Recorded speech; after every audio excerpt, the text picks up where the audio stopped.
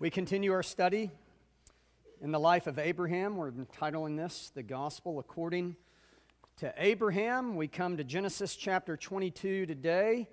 And if you ever thought that Christianity or the Bible was mundane, rated G, and pretty prepackaged and uninteresting, then you haven't read much of the Bible, and you definitely have not read Genesis 22, which Dan Allender one time called it the scariest chapter in the Bible.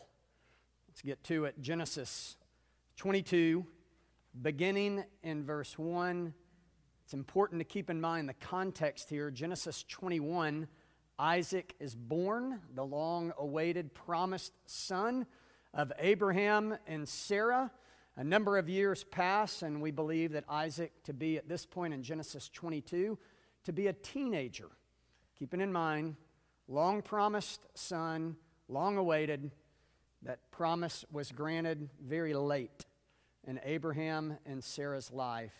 And then, years later, Genesis 22 happens. Stand with me, if you will, for this narrative this morning.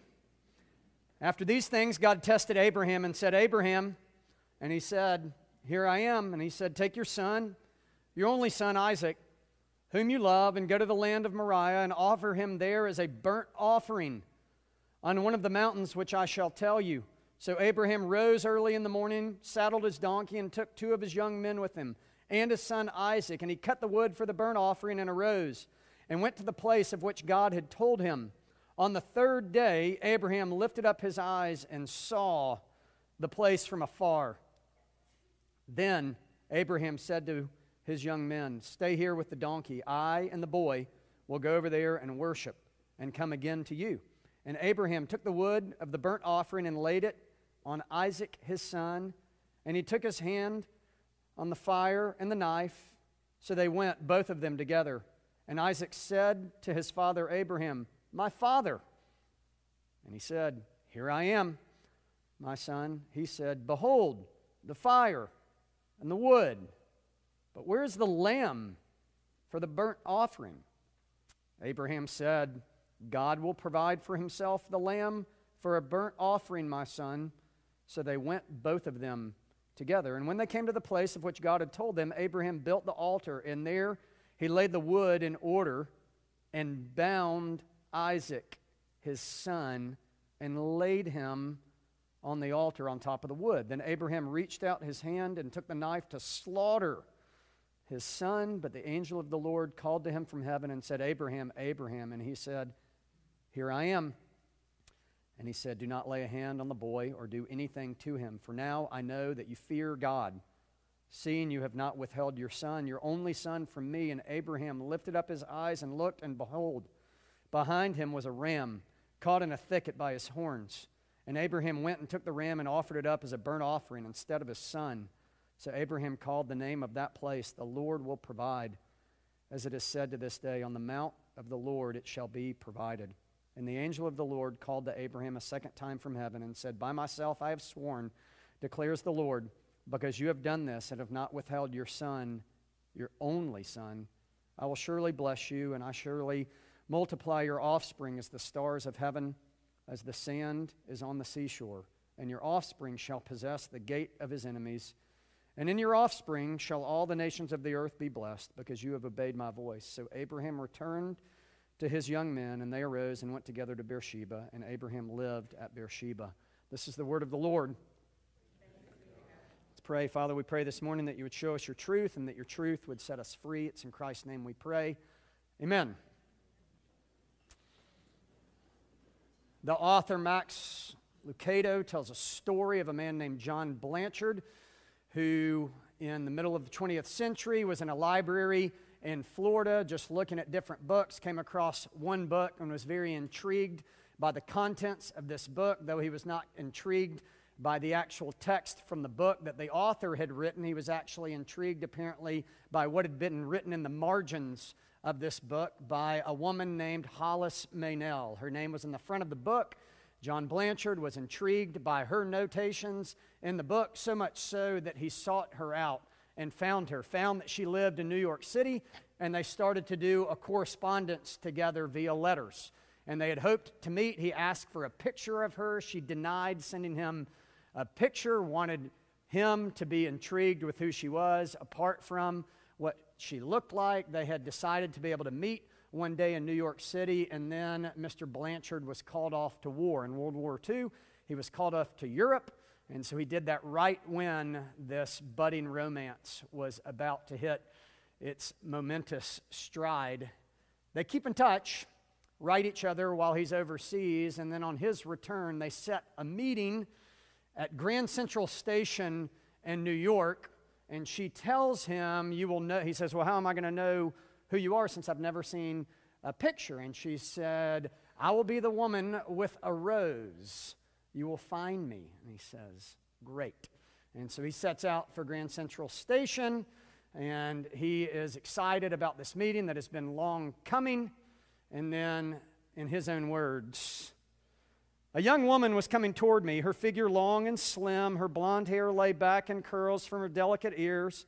Her eyes were as blue as flowers, her lips and chin had a gentle firmness, and her pale green suit looked like she was springtime coming alive. I started toward her, entirely forgetting to notice this woman was not wearing a rose. As I moved, a small provocative smile turned her lips. Going my way, sailor, she said. Almost uncontrollably, I made one more step towards her, and then I saw Hollis Meynell. She was standing almost directly behind the girl, a woman well past 40. She had graying hair tucked under a worn hat. She was more than plump. Her thick-ankled feet thrust into low-heeled shoes. The girl in the green suit was quickly getting away. I felt as though I was split in two. So keen was my desire to follow that woman, yet so deep was my longing for the woman whose spirit had truly companioned and upheld me. And there she stood. Her pale, plump face was gentle and sensible. Her gray eyes had a warm and kindly twinkle. I did not hesitate. My fingers gripped the small, worn blue leather copy of the book that was to identify me to her. This would not be love, but it would be something precious, something perhaps even better than love, a friendship for which I had been and must be ever grateful.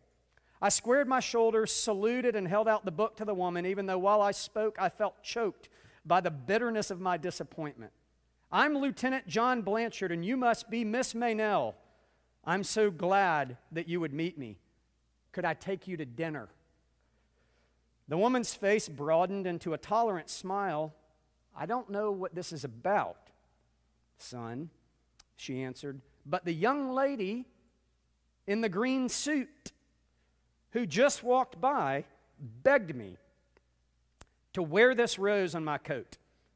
And she said, if you were to come and ask my name, she's at the big restaurant around the corner. She would love to meet you for dinner. She said it was some sort of test.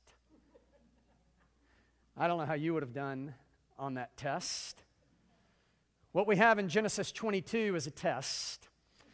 It's a test not as quaint or warm as that test. It's a test that's honestly terrifying. It's a test that's disturbing. It's a test that is perplexing, confusing, and it's a test that really makes us question, who is this God? And what is he doing? Why would he do this? The overarching thing I want us to see from the test in Genesis chapter 22 simply is this call. It's a call to walk in faith and to rest in God's promises. Genesis 22 is a call to walk in faith and to rest in God's promises. Easier said than done. Genesis 22 is scary for us on any number of levels, which we will be able to digest and dissect a little bit this morning, but surely you understand one thing from the outset of this particular narrative in this story, which is not fiction. You get a sense that God can ask anything He wants of His children. And that's frightening. It's frightening to know that God can ask, and in fact, indeed, will ask anything of those who know Him.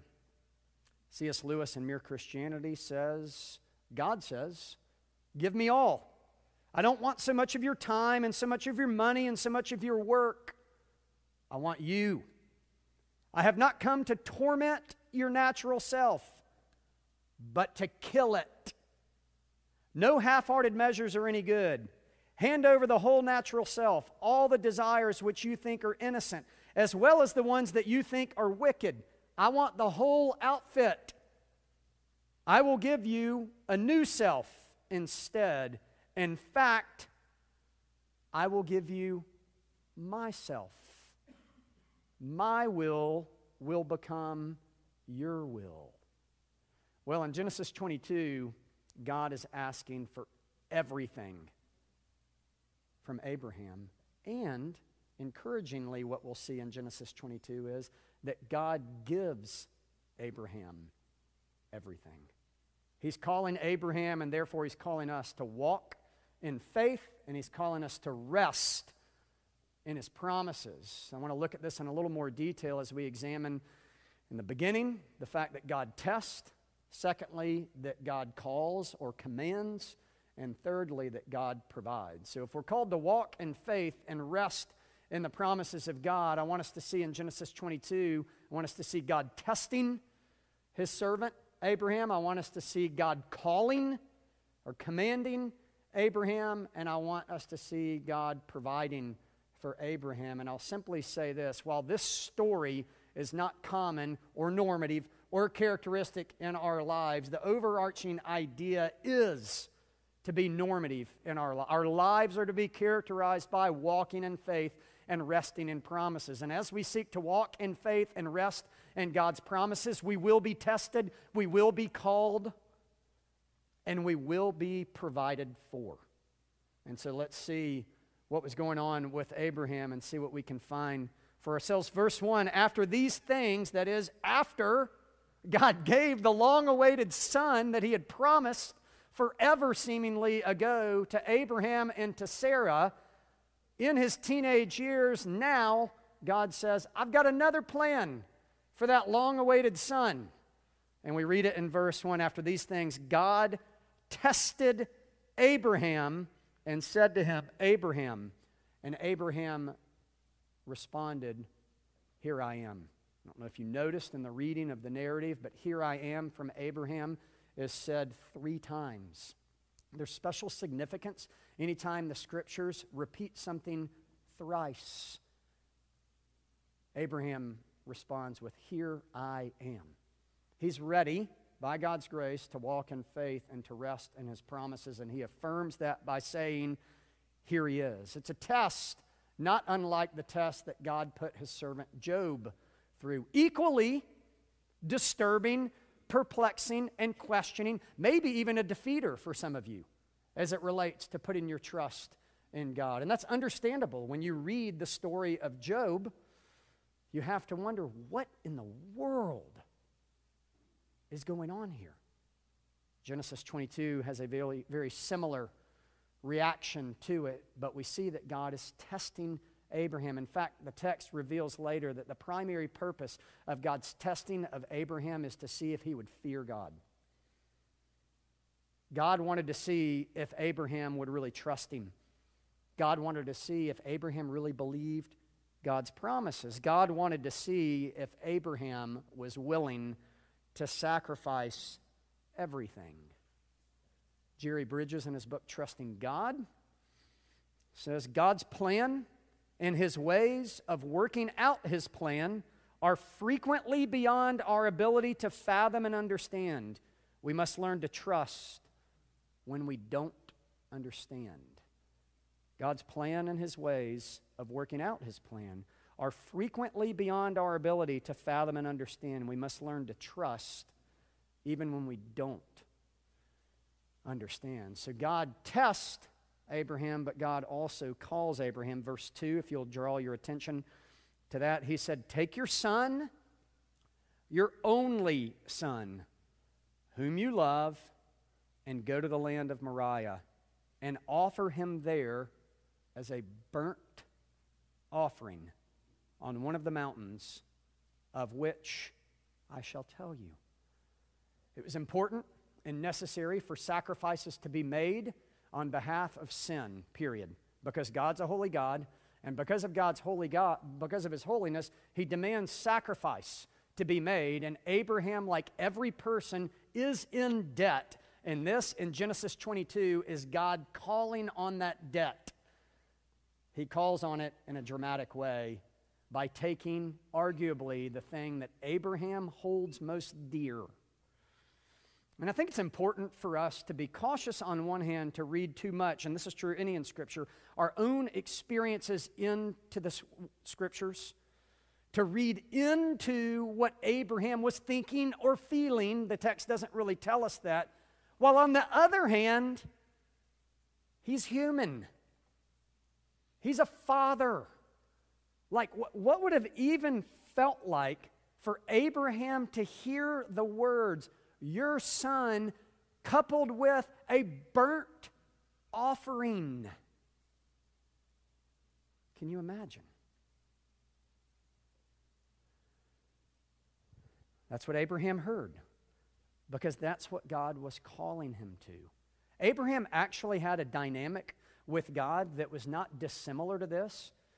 We see in Genesis chapter 12 that God called Abraham.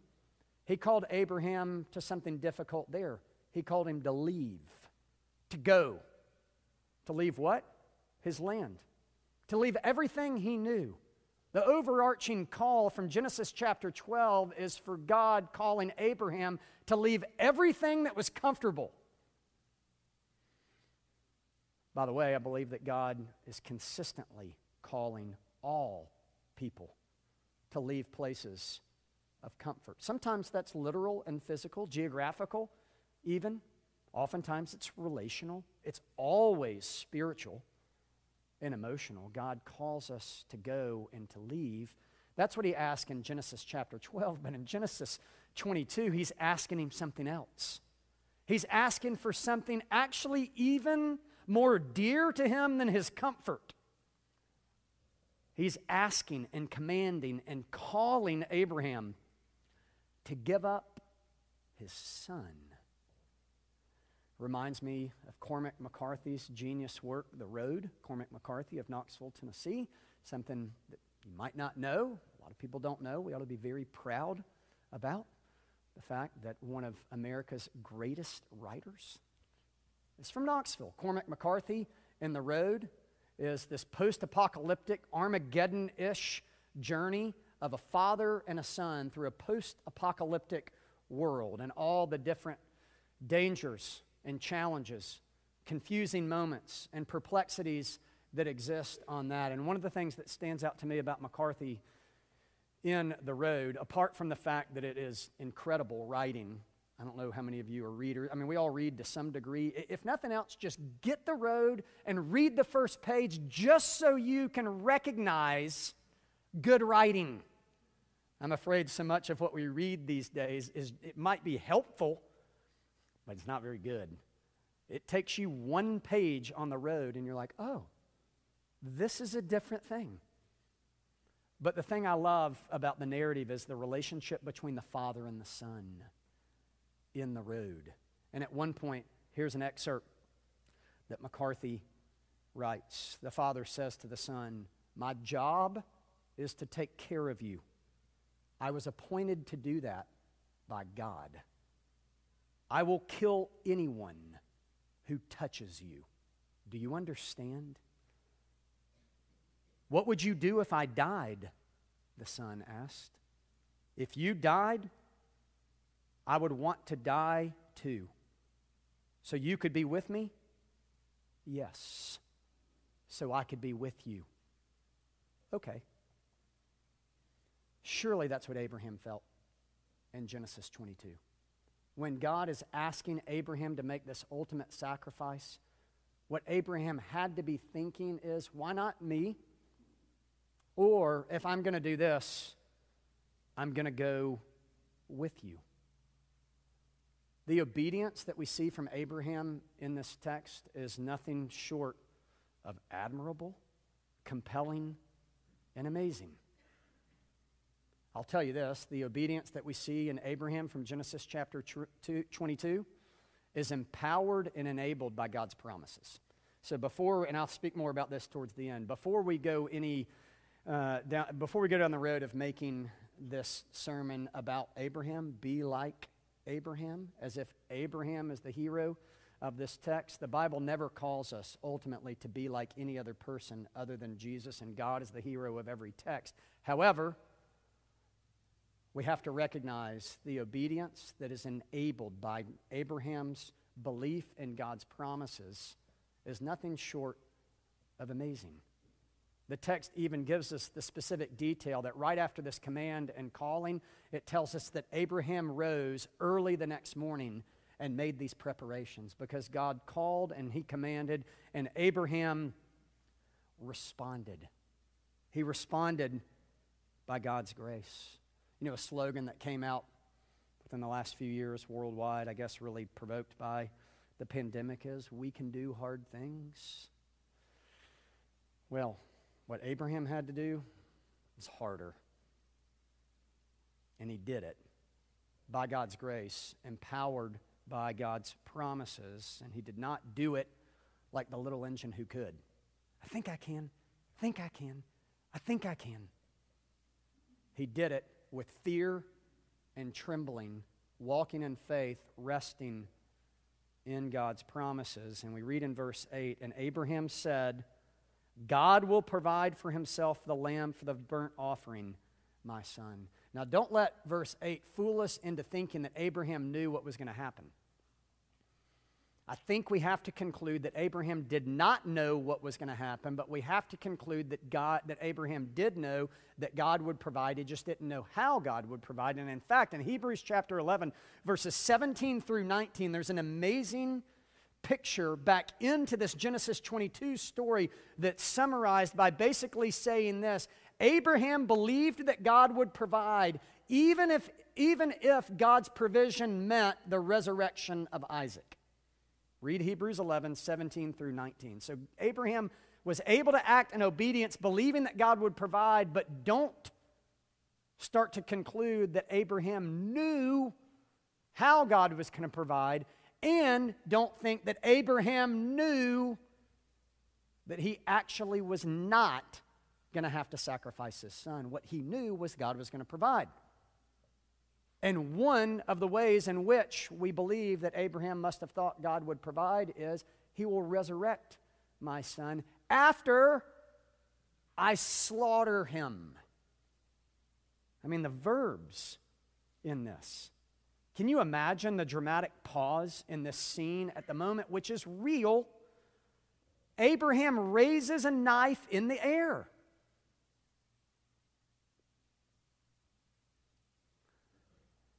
What would that have been like? God calls, God tests, God calls, and then ultimately God provides. Verse 11 has a very important word. We see this word throughout the Scriptures, and it's a small word. It's an important one. It's the first word in your English translation in verse 11. What is it? But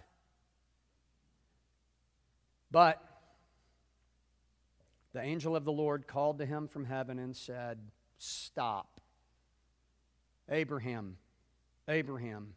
And he said once again, here I am. And then Abraham looked up for the second time. Did you catch that in the beginning when God tested and commanded Abraham? Abraham looked up to the mountain where he was going to sacrifice his son. Can you imagine what that would have felt like when you look up to the mountain and you conclude, that's where I'm going to kill my son? But the text gives us the same phrase again in verse 12 and following. Abraham looked up again, and what did he see? A ram caught in the thorns and in the thicket. But God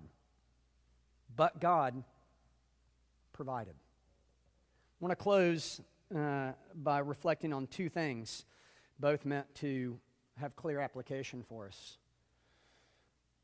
Keeping in mind, we're called to walk in faith, rest in God's promises. God tests us, God calls us, and God provides for us. Here's a question that I find pretty intriguing. What do you think Isaac learned from his father that day on the mountain? And I really do at this moment want to speak specifically to fathers, to men. You know, it's a hard thing. I was reflecting on this a little bit on how I want to say this.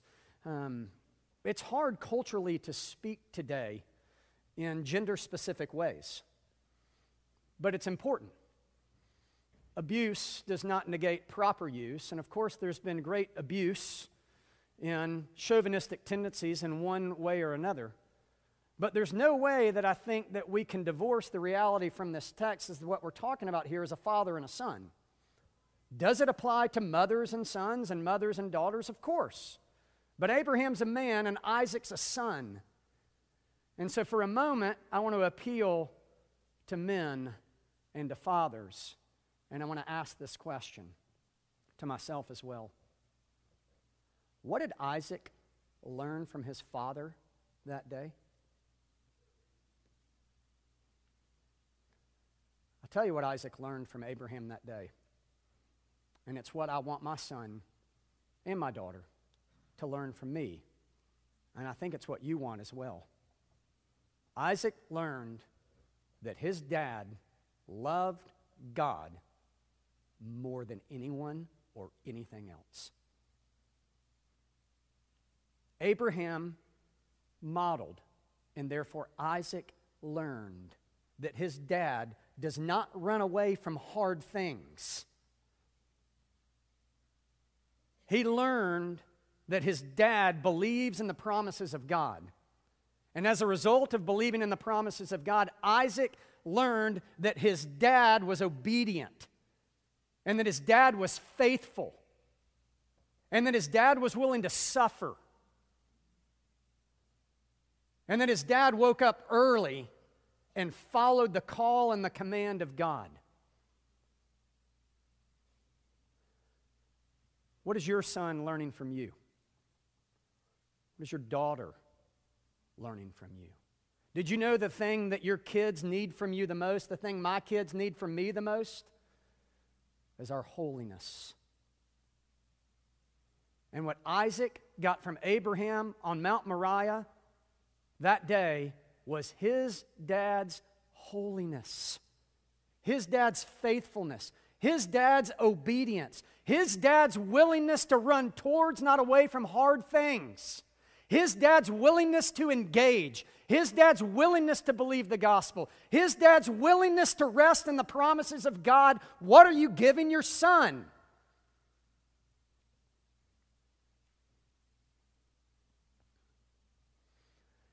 The reality is, all of us are giving our sons and our daughters and other people around us things that are incompatible with what God's called us to.